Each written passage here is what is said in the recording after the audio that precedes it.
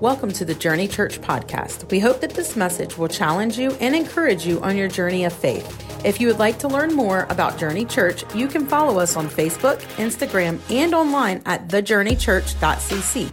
Now enjoy the message.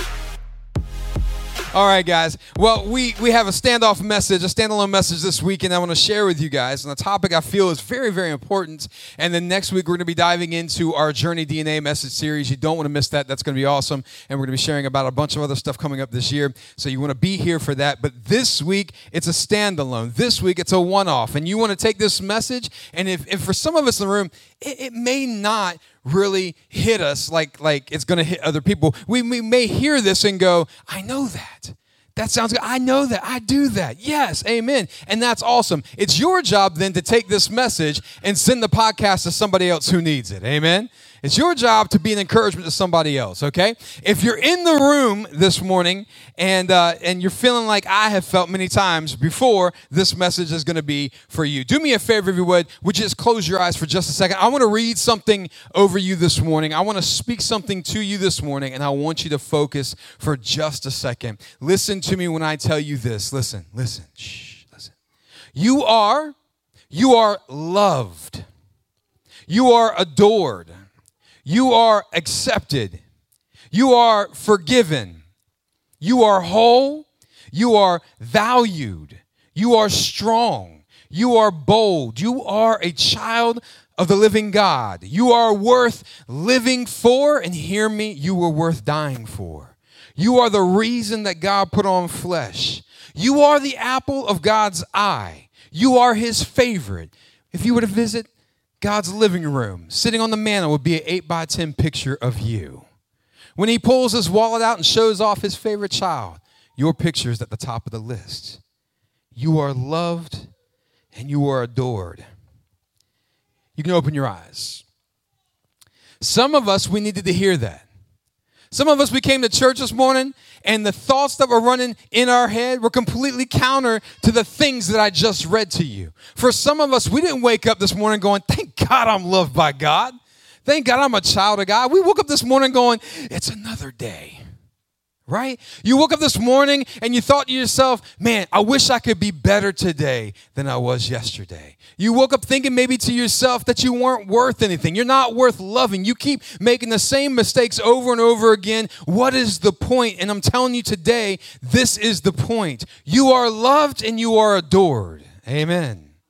You are loved and you are adored. There is a problem that exists inside humanity, in this world. And sadly, the same problem exists within the church, and it should not exist within the church. And that problem is the problem of shame. It is the problem of shame. Shame wreaks havoc on our lives. Shame wreaks havoc on us. And the last place that shame should have its anchors, its claws dug in, is in a believer's life, in a follower of Jesus Christ's life. You should not have shame floating over you like a cloud. You remember the Peanuts cartoon? You remember that? Charlie Brown? You remember, what was the one with the dust that was always, what was it, Linus? Linus had the blanket and he was pulling them, but he always had dustiness. That's shame. Shame should not be following you like the dust cloud follows Linus. Come on, you're a child of God. You're a child of God. My wife and I, Pastor Kim, we work out together. Now, Pastor Kim is in much better shape than I am right now. See, I said right, amen. Don't have to amen that right now. We just, shh. Right now, we both are in good shape. She's just in better shape than me. And when we go to the gym, and one of the things that she always wants to do when we go to the gym, the first thing that she always wants to do is she says, you know what, hey, are we going to go ahead and walk? Now, you think, well, walking doesn't sound bad, but you have walked with Pastor Kim, because Pastor Kim doesn't do normal walking at the gym. Pastor Kim gets on the treadmill, and she elevates that bad boy to 12.5 incline and 3.5 speed. And she is going, and so, look, she holds on for a minute, and she lets go for a minute. She holds on for a minute. She lets go for a minute. I hate the treadmill. I do. I hate it. And the other day I was like, I just want this to be over with faster. Now follow my logic. I want it to be over with faster. I don't want to sit here and walk at 12.5 incline, 3.5 miles an hour like Pastor Kim. I want to get it done quicker. So what I started doing is I started jogging. Now, I know some of y'all laughing right now. I started jogging. I jogged, and I got on the treadmill, and I started going, right? And I kept at about three miles an hour on the treadmill. Slight incline. 3 miles an hour, slight incline. And I'm running, and I'm starting to feel parts of my body. I'm starting to feel pain in parts of my body that I've not had pain before, right? And I'm feeling joints and things. My legs are getting tired, and I'm going and I'm running, and we get 10 minutes into this, y'all. I ran for 10 minutes. No, I'll say it again. I ran for 10 minutes. Thank you. There you go. I think y'all it's just hard today. There's no edification in this room right now at all. But I ran for 10 minutes, y'all, and I got done. And do you know what happened when I got done running for 10 minutes and I got off the treadmill? Do you know what happened? Nothing. I was in the same place that I started. I was in the exact same place. And that's what shame does for us.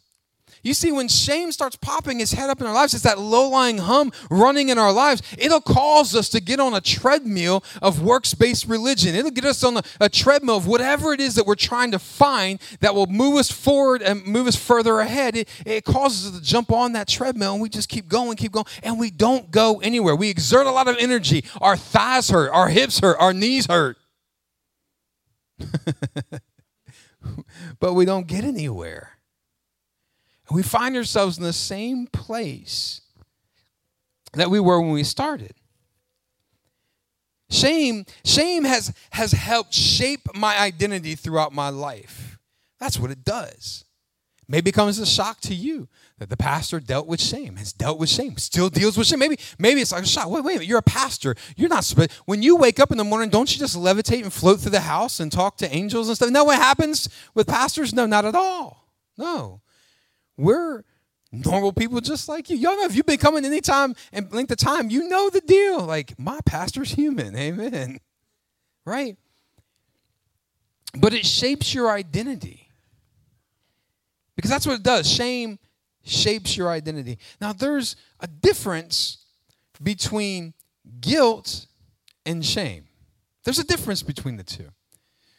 So, guilt, when I feel guilty about something that I've done, guilt says I've done something wrong or I've done something bad. That's what guilt says. Guilt says I've done something bad. You know you, and you do something counter to your character, your integrity, who you are. You know when that moment happens, don't you feel it on the inside? There's a check on the inside. We can get churchy about it. We can say it's a conviction. Y'all remember? That's churchy language, right? I felt convicted. What you did is you felt guilty for how you responded because you recognized I did something wrong, right? That's what guilt says. But there's a difference between guilt and shame. Shame doesn't say I did something bad. Shame says I am bad. There's a huge difference between the two. There's a difference. See, one says, I did something wrong. I did something bad. And that can prick us. That can motivate us to do something, to bring about change. But if I'm in shame, if I've adopted the identity of shame, it is almost impossible for me to get out of the situation that I'm in. It is almost impossible for me to change the way that I think about myself. It's impossible for me not to get on that treadmill and kick it up to high gear. Do you hear?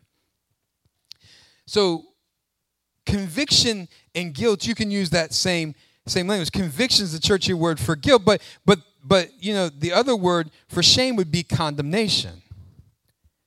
And if you know, as a child of God, there should be no part of your life whatsoever where you are living condemned.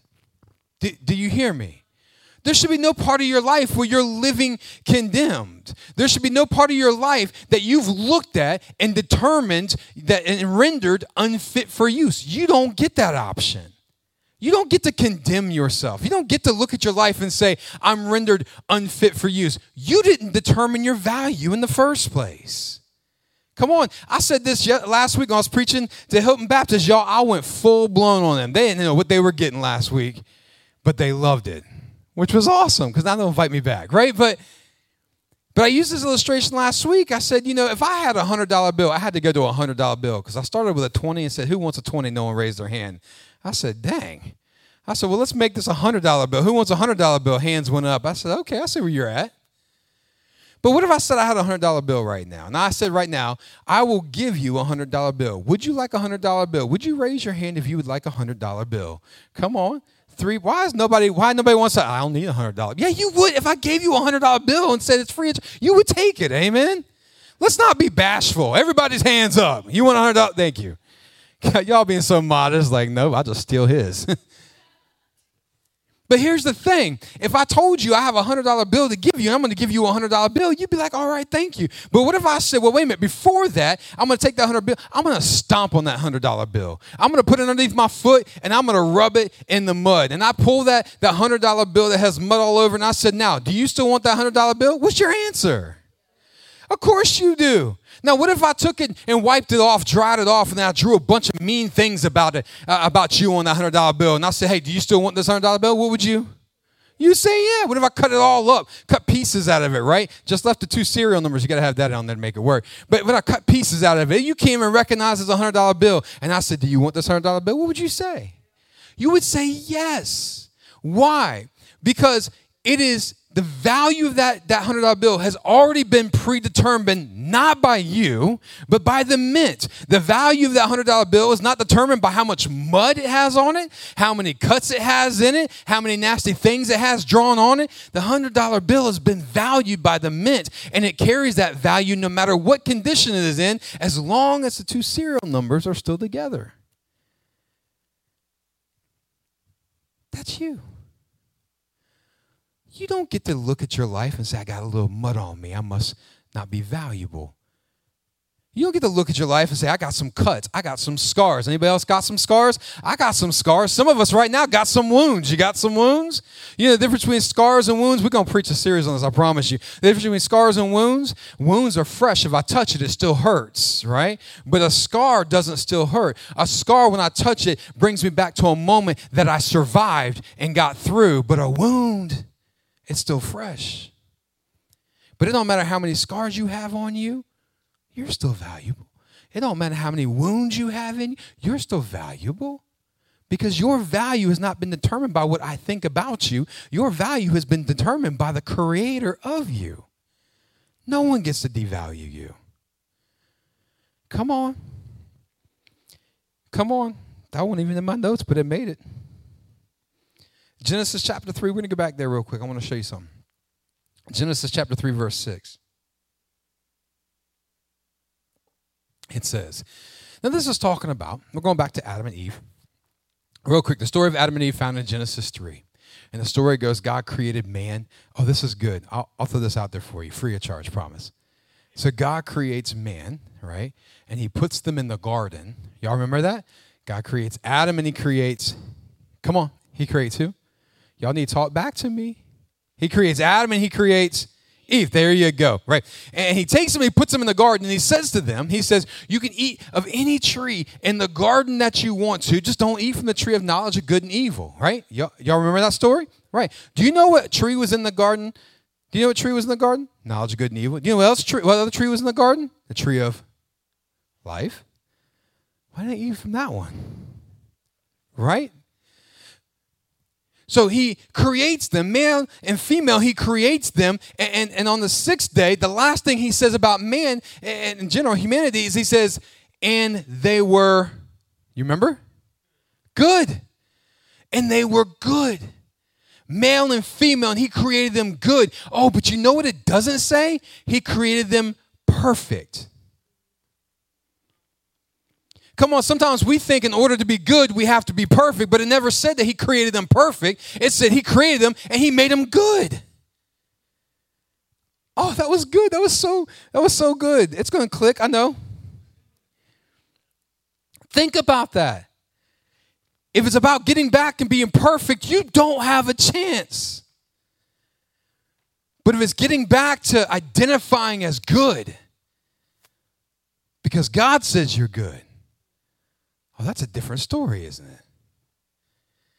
So Genesis 3 and 6, they're in the garden, they're tending to the garden, and like a lot of these creation myths, these humanity myths that back in this time, in ancient Near Eastern times, they have talking animals. Anybody ever read the Genesis story, get to the part where the snake starts talking, and you're like, wait a minute. Do you know what's crazy? Is this becomes so normal in church that we read that and we're like, there was a talking snake. And people in the world were like, bro, there's a talking snake. Right? So then there's this talking snake. If you don't think it's weird, guys. And the snake slithers up, and the snake looks at the woman and says to the woman, hey, can you not eat any fruit? And she said, no, we can eat any fruit in here except for the fruit from the tree of knowledge of good and evil. We just can't eat that. As a matter of fact, we can't even touch that because if we touch it, we're going to die. And the snake, the talking snake, says to Eve, he says, you're not going to surely die, for God knows that when you eat it, you're going to be just like him, knowing good and evil. You'll be just like God. See, listen, this is what he did. He said, Eve, God almost likes you. God almost likes you, right? God gave you almost everything, but he's still withholding something from you. And that fruit right there, that'll give you exactly what you think you need. That new job, it'll give you what you think you need. That money, it'll give you what you think you need. That relationship, it'll give you what you think you need. That chocolate cupcake, it will not give you what you think you need. Because then you got to go on the treadmill at 12.5 at 3.5 miles an hour and run with Pastor Kim. But it'll give you what you need. And so verse 6 says this. It says, and the woman was what, church? Convinced. She saw that the tree was beautiful and the fruit looked what? Delicious. And she wanted the wisdom it would give her. And so she took some of the fruit and ate it. We want to dog Eve. Right? We want to dog. The church has gotten it wrong. The church won't say, well, it's Eve's fault. No, it won't. It was Adam's fault, y'all. It says later on in Scripture, Adam was the one or Eve was the one that was deceived. Adam was the one who was like, okay, let's eat. Right? And we look at Eve like, oh, Eve. But you see what happened? Someone had created doubt in her life. And created doubt in her life and made her feel as though she was incomplete. And so what do when you find yourself feeling incomplete is you look for things that are delicious and you look for things that are going to give you wisdom so you can be better than what you think you are. And so she took some of the fruit and she ate it. And then she gave to her husband who was with her and he ate it too. And at that moment, say at that moment. At that moment, their eyes were what? Boop. They opened. At that moment, their eyes were open, and they suddenly felt what, church? Shame at their nakedness. They suddenly felt shame. It was instantaneous. They felt shame. Not guilt, I've done something wrong, but shame. I am wrong. They felt shame at their nakedness. And it says, and so they sewed fig leaves together to what? When they identified themselves in a shameful way, when they took on the identity of shame, the very first thing they did was hide themselves from each other.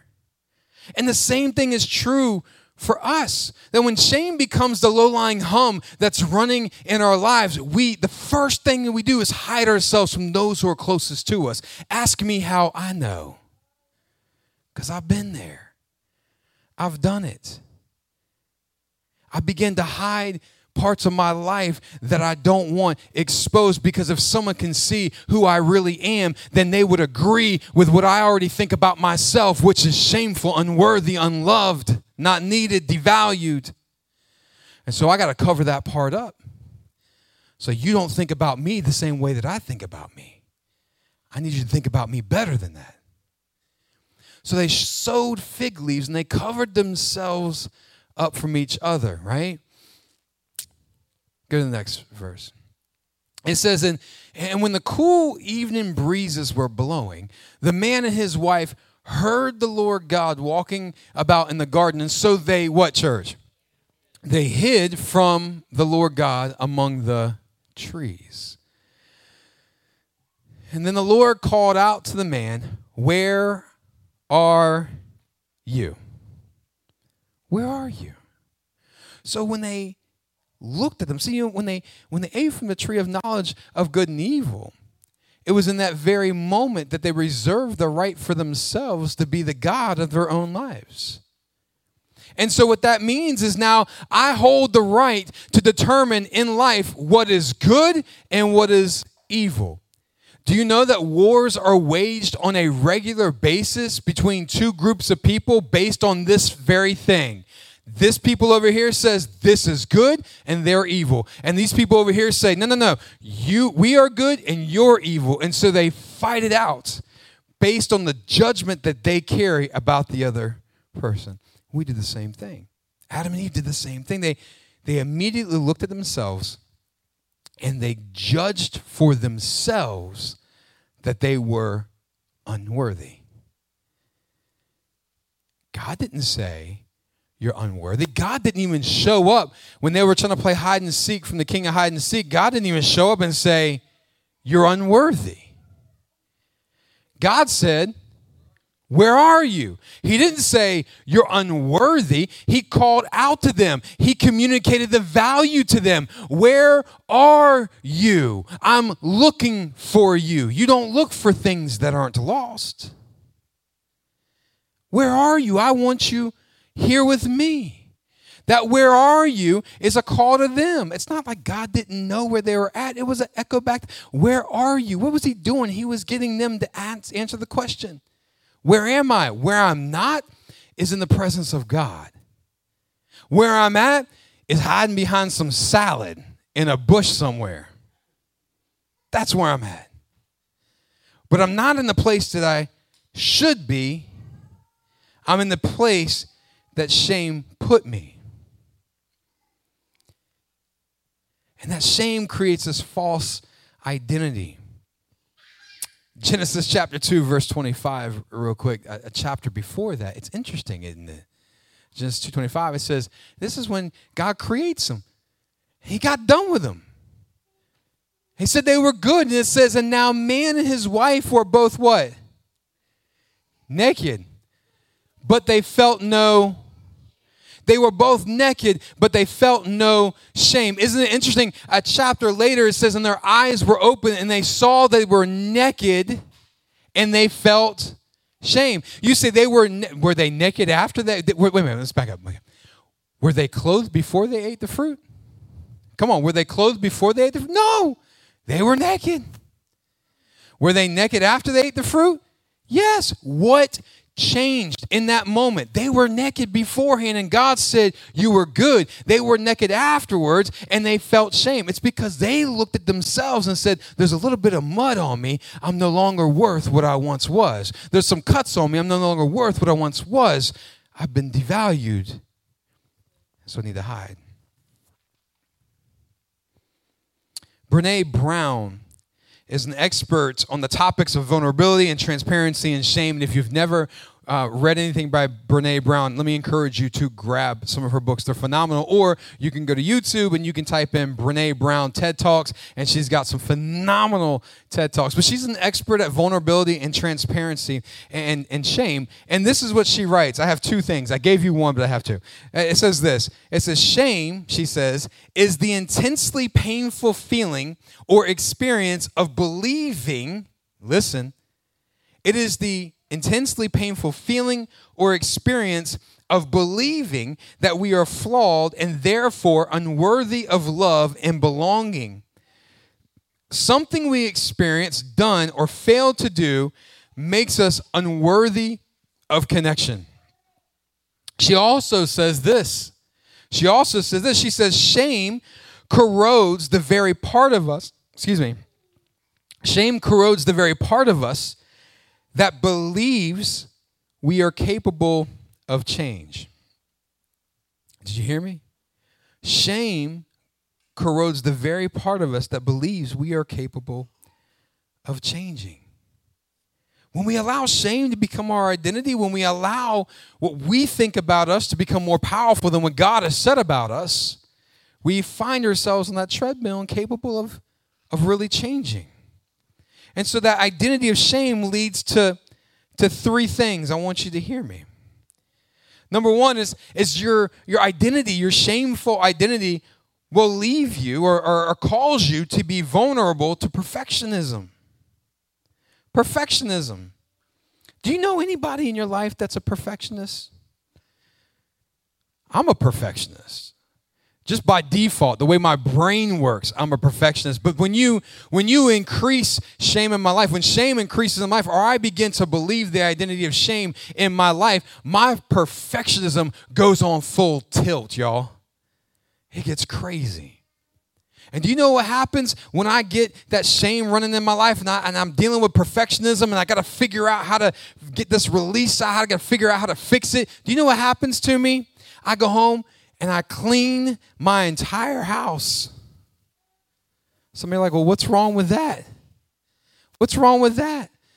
Well, for me, it's nothing wrong. It's everybody else in my house that hates it when I go into perfection mode because I find everything wrong with the house and make it everybody's responsibility to help me fix it. Why do I do that? Now, you might just love cleaning your house. This doesn't apply to you. You might be a perfectionist pre-shame. This maybe still applies to you, but listen, okay?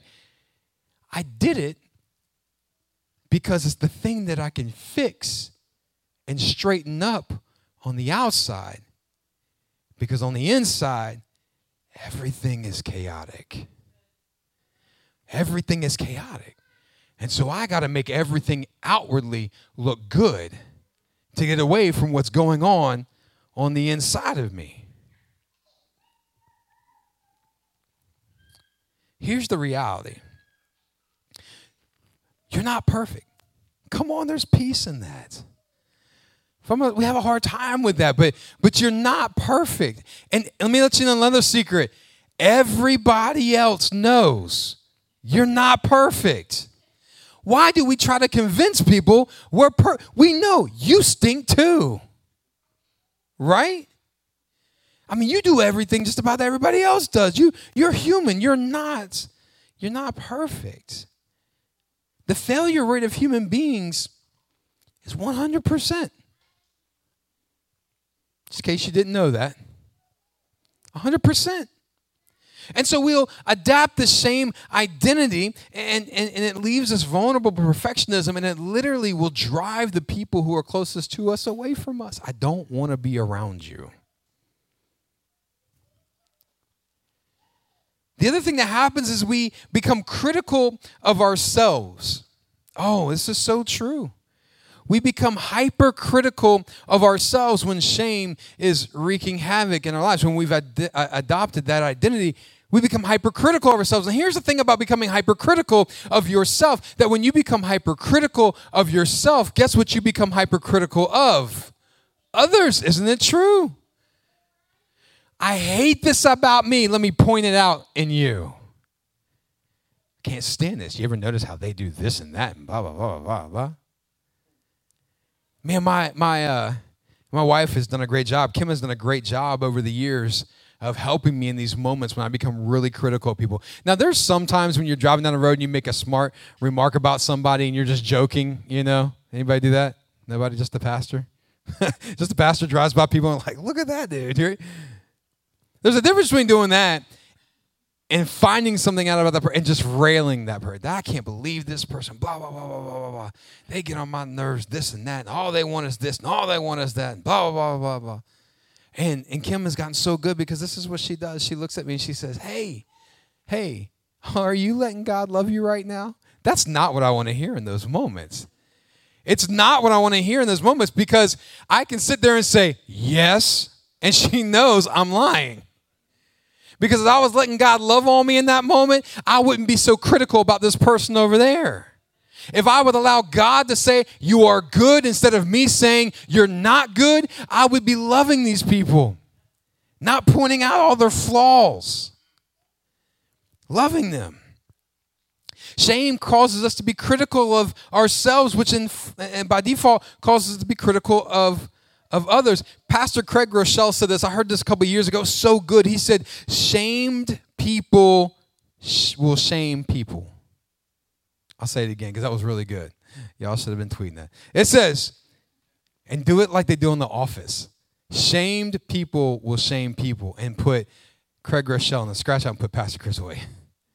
Y'all remember that from The Office? Moving on. All right. Some of y'all are holy.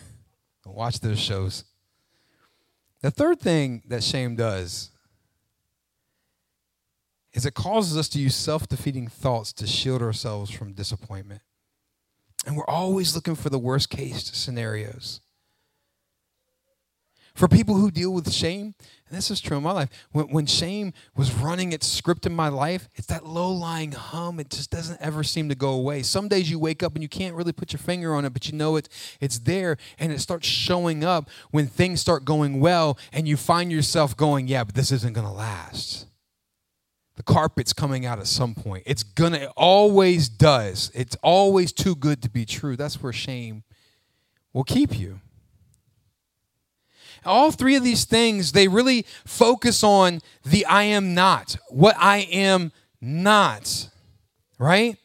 But freedom from shame comes when we shift our focus to I am, or to the I am. Hebrews chapter 12, verses 1 through 2. Yo, I think I actually might be done by 11 today, y'all. I see where I'm at on my outline. All right. Hebrews 12, verse 1 and 2, it says, therefore, the writer of Hebrews, whoever he or she was, says, therefore, since we are surrounded by such a huge crowd of witnesses, those who have gone before us to the life of faith, it says, listen, it says, let us strip off every weight that slows us down. Do you know sometimes the things that are slowing you down in your Christian walk it's not even sin. Sometimes it's not sin that slows you down from doing what it is God's called you to do. Sometimes it's just stuff that weighs you down. Let us strip off every weight that slows us down, especially now the sin that so easily trips us up. And then it says, and let us run with endurance the race God has set before us. Leave it right there. Let us run with endurance the race that God has set before us. If I left you with just that verse, I pulled that verse out of context and said, these are the things we need to understand. We need to get rid of the things that slow us down, the weights. We need to stop messing around with the sin that trips us up, and we need to continue to press forward and run the race that God's called us to. You might think to yourself, okay, great, but how? How do I do that? You ever heard something really good in church? Not here, but any really good in church, and left with a failed how-to? Like, that sounds really good. How do I do it? Well, the next verse tells you. We do what? We do this. We do this, getting rid of the weights that slow us down, the sin that trips us up, and we run the race that God's called us to run. We do this by keeping our eyes on who? That's the Sunday school answer. Keeping our eyes on Jesus. He's the champion who initiates and perfects your faith. Another thing, he's the author and the finisher of your faith. Do you know your faith that you have to believe God for the salvation that he has given you? That faith didn't even come from you. Did you know that? You can't muster up enough faith to believe God for salvation. The faith to believe God for salvation is in God himself. It's in the message of Jesus Christ. You see, someone tells you about Jesus and it awakens faith in your life, and you reach out and you grab a hold of it and you keep your eyes fixed on Jesus. And then it's Jesus who continues you on that journey of faith. It says we do this by keeping our eyes on Jesus, the champion who initiates and perfects our faith, because of the what? Because of the what? The joy awaiting him. He endured the cross, disregarding its shame. And now he is seated in the place of honor beside God's throne. For the joy awaiting him, another translation says, for the joy set before him, he endured the cross, scorning its shame. For the joy. Do you know what the joy was that was set before Christ? Do you know what it was? It was you. It was you. For the joy set before him, for the joy of bringing you into the family of God, for the joy of getting to know you on a personal, for the joy that is you set before him, he endured the cross. You are worth living for, and you are worth dying for. For the joy awaiting him, he endured the cross. Jesus stepped into humanity's failure to restore what they thought they had lost. Isn't it interesting? Now, see, if I go that way, I will not get done before 11. Isn't it interesting? I'm going to do it anyways. Isn't it interesting, right, that we read into the text something that was never there? That we think that because sin came into the world, that it has permanently separated God and man. That's not in Scripture. That's read into it. That somehow when we read the story of Genesis and Adam and Eve are removed from the garden, that at that point God was like, you had your chance. He wipes his hands of you and they're off on their own. And that's it. God is in the garden and they're over here. But it doesn't take very much longer as you're reading that to realize that God didn't stay in the garden while they walked out, that God walked out with them, that God has never not walked with them, that God was there with them. The first murderer in the world, God doesn't turn around and stone him to death. He puts a mark on his head and protects him. That's unfair. That's grace. I don't know what to tell you. And you go through and God walks alongside humanity over and over again. If God appears to be absent in the Old Testament, it's not because God has gone somewhere. It's because always Israel has turned her back on God. But God has never turned his back on them or you.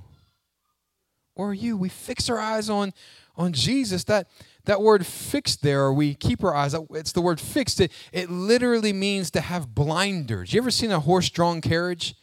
Anybody ever seen a horse-drawn carriage? You know that the horses, they have blinders on their eyes, and that's so that they don't become spooked or distracted by anything else that's going on around them, that they are able to fix their vision straight forward, and they can focus on what's before them. It seems to be that what is before you is more important than what's going on around you. Just ask Peter when he got on that water. What is before you is more important than what's going on around you. I would dare say even what is behind you.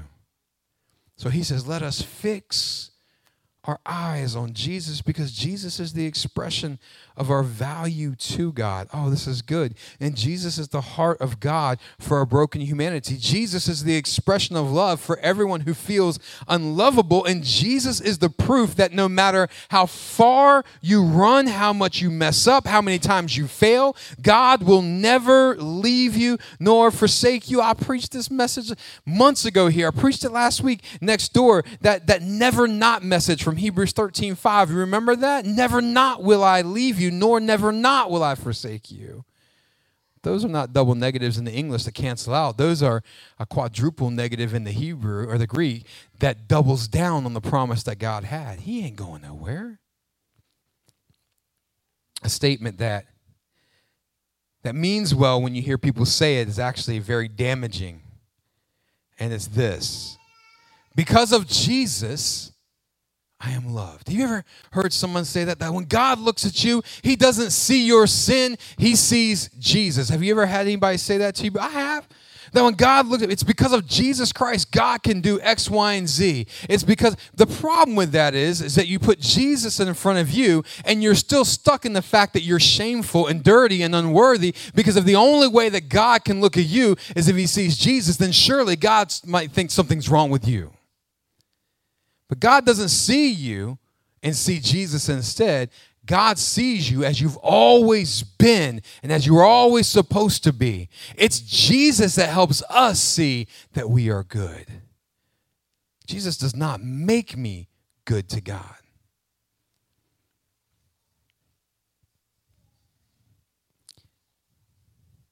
One says you're only loved because of Jesus.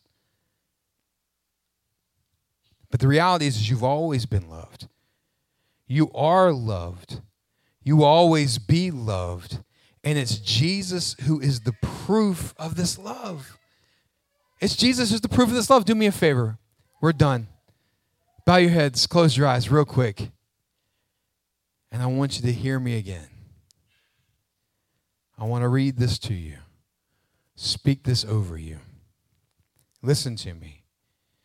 You are right now in this moment, you are loved, you are adored, you are accepted, you are forgiven, you are whole. You are not a half person looking for somebody else to make you complete. You are already complete. You are whole.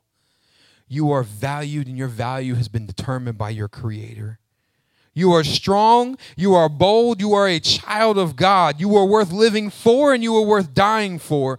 You are the reason that God put on flesh. You are the apple of God's eye. You are his favorite. He has an 8x10 of you on his mantle, and when he opens up his wallet and shows off his favorite child, he points to your picture because you are loved and you are adored.